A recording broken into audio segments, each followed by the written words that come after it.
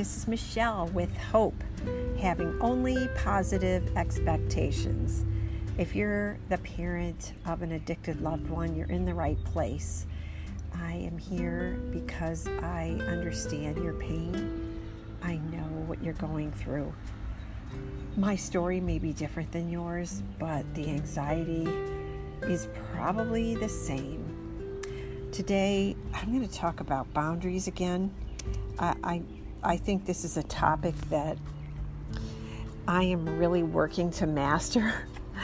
I am not good at the whole boundary thing, and I'm trying to get better because I'm working on my recovery, and I hope you are too. When I say recovery, I just mean that sometimes we get addicted to the drama of this life as an addict mom or an addict dad, and our feelings and our emotions kind of follow wherever our child is or is not, and it's very difficult. So this weekend, our son had to come home for a court date, and his wife was coming too. They aren't living together. They're still both in separate recoveries, and we wanted to honor that. And before they came, my husband and I talked about boundaries. Where were they going to stay? What were we going to allow in our home and what weren't we, right? Well, he was going to stay for 4 days and she was staying for 6. So we knew there was going to be just difficulty there. And so we tried to come up with a plan, and we talked to our son and daughter-in-law before they came. But obviously I had apprehension because I'm new at this. And the last time they were in our home was when they were actively using. So there's all that trauma in our lives of, is it going to stir that all up? Are they going to be willing to talk? Is there going to be a huge dysfunction? All those questions. And then, of course, we have our granddaughters, their children living with us. So then it's dealing with all the emotions from them as well. So I'm all about boundaries and trying to study them. Well, things went great. Our son had his court date, and it was just a pre-trial conference, and he had to meet with a probation officer. He doesn't get sentenced till August, and he's still working in the recovery field, 5 months sober. So we're hopeful, but we also know that he's on his own journey, just like you and me. We're on our own too, right? So today, boundaries. So our son went back to his life in Florida yesterday, and I was with our daughter-in-law and her children, and things just got really uncomfortable because the girls, our grandgirls, had me and their own mom living in the same house. And so there were several difficult moments where it was just tough. It was just really tough. They didn't want to listen to me, and they were being disrespectful, of course, and they wanted to honor their mother, which I'm all about. But I had to set the boundaries, and I said to my daughter-in-law, you can't stay here. You've got to go to your mom's. And her mom lives a couple miles up the road, so it shouldn't be that difficult, right? But it was because I think she took it personally, and I can't help that, right? She has to learn how to cope with her feelings just like I have to cope with mine. And so it was a very, very difficult day yesterday and today, and she'll go home tomorrow, so maybe then things will calm down, and maybe not, because then I have to deal with the emotion of her daughters, our granddaughters, and everything that accompanies that, because they don't want to honor me. They don't always want to respect me. So it's a lot of work. It's a lot of work. So I'm just here to help you, right? I mean, you all have stories with boundaries. And we tend to need help with that. When I was struggling, I called a friend of mine, and she said, this is what you need to do. And she was a friend that is really good at establishing boundaries. I mean, I am always in awe of her, in a healthy way, in a loving way. So she gave me the encouragement to know that I needed self-care. I was struggling, and this was just for the betterment of my well-being. So let's talk about having healthy boundaries. Means knowing and understanding what your limits are. What are your limits? Can you name them? Can you list them? If you have a loved one living in the home with you, even before you sit down and talk to that individual, list what your limits are. If you could wave a magic wand and say, when I wake up, I wish that all these things would happen, what would those look like? What would those be? And then think about this week, next week, this day, tomorrow. Recognize in your own emotions when you feel like you're being taken advantage of. My heart will race. I'll get a little angry inside, and I will feel stressed and uncomfortable. And if you really pay attention to your body and what's going on, you will identify what your limits are, okay? And if you've been in this new normal for a while, this might take you some time to really figure out, where are my limits? Where are those? So you're going to have to tune into your feelings. Tune into listening to, during an interaction with somebody, and you just all of a sudden feel resentment, ask yourself, well, why is this bothering me? Why is it this? Does this person have an expectation of me that is above and beyond what I want to do? So resentment usually comes from being taken advantage of or not feeling appreciated.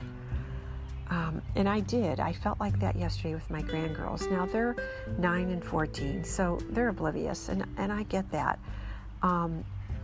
But I felt very taken advantage of, and I thought, they need to go stay with mom at their grandma's house on the other side, because that's healthy for them too, to all be together. And there wasn't any real way to pussyfoot around it, right? So I had to be direct. But back up a minute. When someone acts in a way that makes you feel uncomfortable, that's a cue that they may be violating or crossing your boundaries. So pay attention to that. And then when you decide to set that limit, be direct. Be direct. It was tough for me to say that to my daughter-in-law, because I know how sensitive she is and how difficult that was going to be for her. But she's on her own journey too. She's recovering. So part of her recovery is learning how to cope with different boundaries. And so even though it might have hurt her, I know that in the long run it's going to help her. So I'm holding tight to that. I'm holding on to that thought because it helps me get through it. But if sometimes, even if another way that you can feel like you're being taken advantage of is if a person is challenging your opinions. Some people just challenge them in a healthy way. My husband always tells me I should have been an attorney because I love to argue. But it's only because I love a healthy conversation. I love to see both sides of the story. He, on the other hand, does not appreciate that. So we have to learn how to have discussions without it sounding like I'm challenging him all the time. So I work on that. But so there are some people you can be direct with, and others, you might have to be a little different about it. But for me, I'm a very direct person, and that's just the only way I could do it. It was the only way I could deal with it is, hey, this is what's going to happen, and this isn't working. So here you go. Here's all your stuff, and you need to go to your mom's. Boom, done, right? The next thing is give yourself permission. So fear, guilt, self-doubt, those are the pitfalls. As soon as you set those boundaries, you're going to start doubting whether or not you did the right thing. It's just a part of it. If you know that it's coming, that might help. So, for instance, if you say, I know I told him, I gave him a warning, 10 days he was going to be out on the street unless he chose to go into recovery. I gave him all these solutions and options, and he didn't pick any. He is violating all my boundaries, so the next step is out. And so you see your child walking down the street, backpack on his back, and he's leaving. And inside you have all this guilt. What kind of mother would put her child out on the street, right? When you know they don't have money, they don't have anything. They don't have food, they don't have a place to go. How could a mother do that? So the guilt gets in there. And then, of course, the fear. What will you do if your child ends up dead, right? What are you most afraid of? Or are you afraid that your child is just never going to talk to you again? If you can keep focused on helping him on this journey, or her, helping her, if it's your daughter, on her journey, that what you're doing is actually helping them build resilience, it might help alleviate some of that fear and guilt.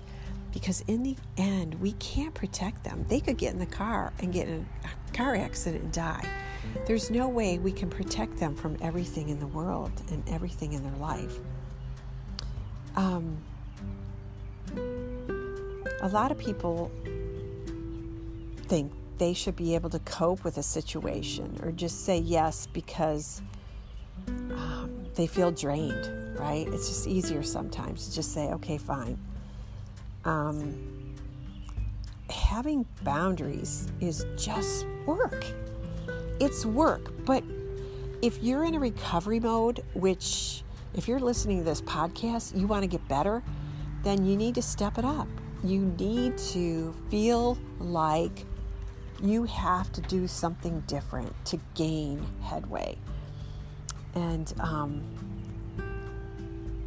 you're learning, and I hope that, this is helping. The next thing is practice self-awareness. Boundaries are all about honing in on your feelings and honoring them. So if you notice that you're slipping, which I totally did yesterday, and not sustaining my boundaries, ask yourself, what changed? What am I doing? Or what is the other person doing?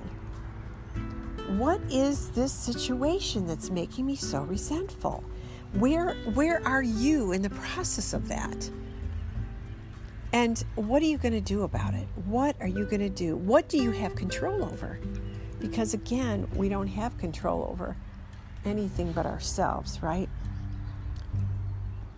So another thing to consider is your past and present. How you were raised, along with your role in the family, can become obstacles in setting and preserving boundaries. So our daughter-in-law was raised in a very strict culture where children were to be seen and not heard. So she was never given a voice. So she's not, she hasn't practiced the skills of setting boundaries.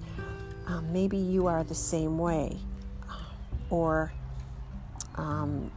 just not into, maybe you're used to ignoring your needs because you lived in a family where you took care of, you were a caretaker. Maybe you took care of everybody else, and so your needs were always last. And I want you to just to reflect about that and think about that, because where you are now with boundaries, your past may be getting in the way of how you establish boundaries right now. And then make your self-care a priority. I'm all about that, right? Make your self-care a priority. You need to take care of yourself. Our need and motivation to set boundaries has to be better. It has to be stronger. So you're going to hear me talking about boundaries a lot on this podcast. So important cues about our well-being and about what makes us happy and unhappy are right there in our heart, in our head, in our person. We just have to listen to ourselves and really pay attention to when we feel like we have the wind sucked right out of us, right? And we just can't breathe. Putting yourself first gives you energy, peace of mind, a positive outlook, to be more present with others and be there for them. When we're in a better place, we can be a better mom, a better husband or a wife, a better coworker, a better friend. But when we're in the throes of just trying to cope with boundaries that are just trampled on, we feel almost dizzy and out of control and angry, and it's like, whoa, where did this all come from? What is going on here? I got to change this right away. So maybe these steps will help. Find support. I'm on a page. The addict's mom, the mom of an addict, both ones. And people share and listen, and sometimes that really helps. But be careful who you're listening to, because there are many people out there that they're really bad at setting boundaries too. They just don't have it down.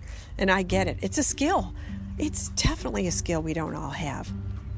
But be assertive, be consistent, be intentional about looking for your boundaries, and even at work, in your family, journal about it. Where are those? Where are your boundaries? And start small, because this is a new skill, right? So we can't just assume that we're going to get good at it right away. I started sewing when I was maybe 8. My mom had me in sewing classes. And then years ago I've sewed all my life, and then years ago I started sewing draperies. But it didn't happen overnight. It was a skill that I had to learn a little bit at a time. And boundaries, we got to look at it the same way. Build upon your success, and try not to take on something that is hugely overwhelming. Maybe make it something little, like, hey, family meeting. I need everybody to just put their plate in the dishwasher for me. Set those boundaries, and then when somebody doesn't follow through, hey, who left their bowl out? Okay, thank you. Can you come back and put it in the dishwasher, please? Start small. Start with something little and test it. And figure out first, though, what sets you off? What sets you off, and how can you get better at setting those limits? And remember, it takes courage, practice, and support. But guess what? I'm a cheerleader, and I'm here to tell you that this is a skill that you can master. I believe in you wholeheartedly. God bless.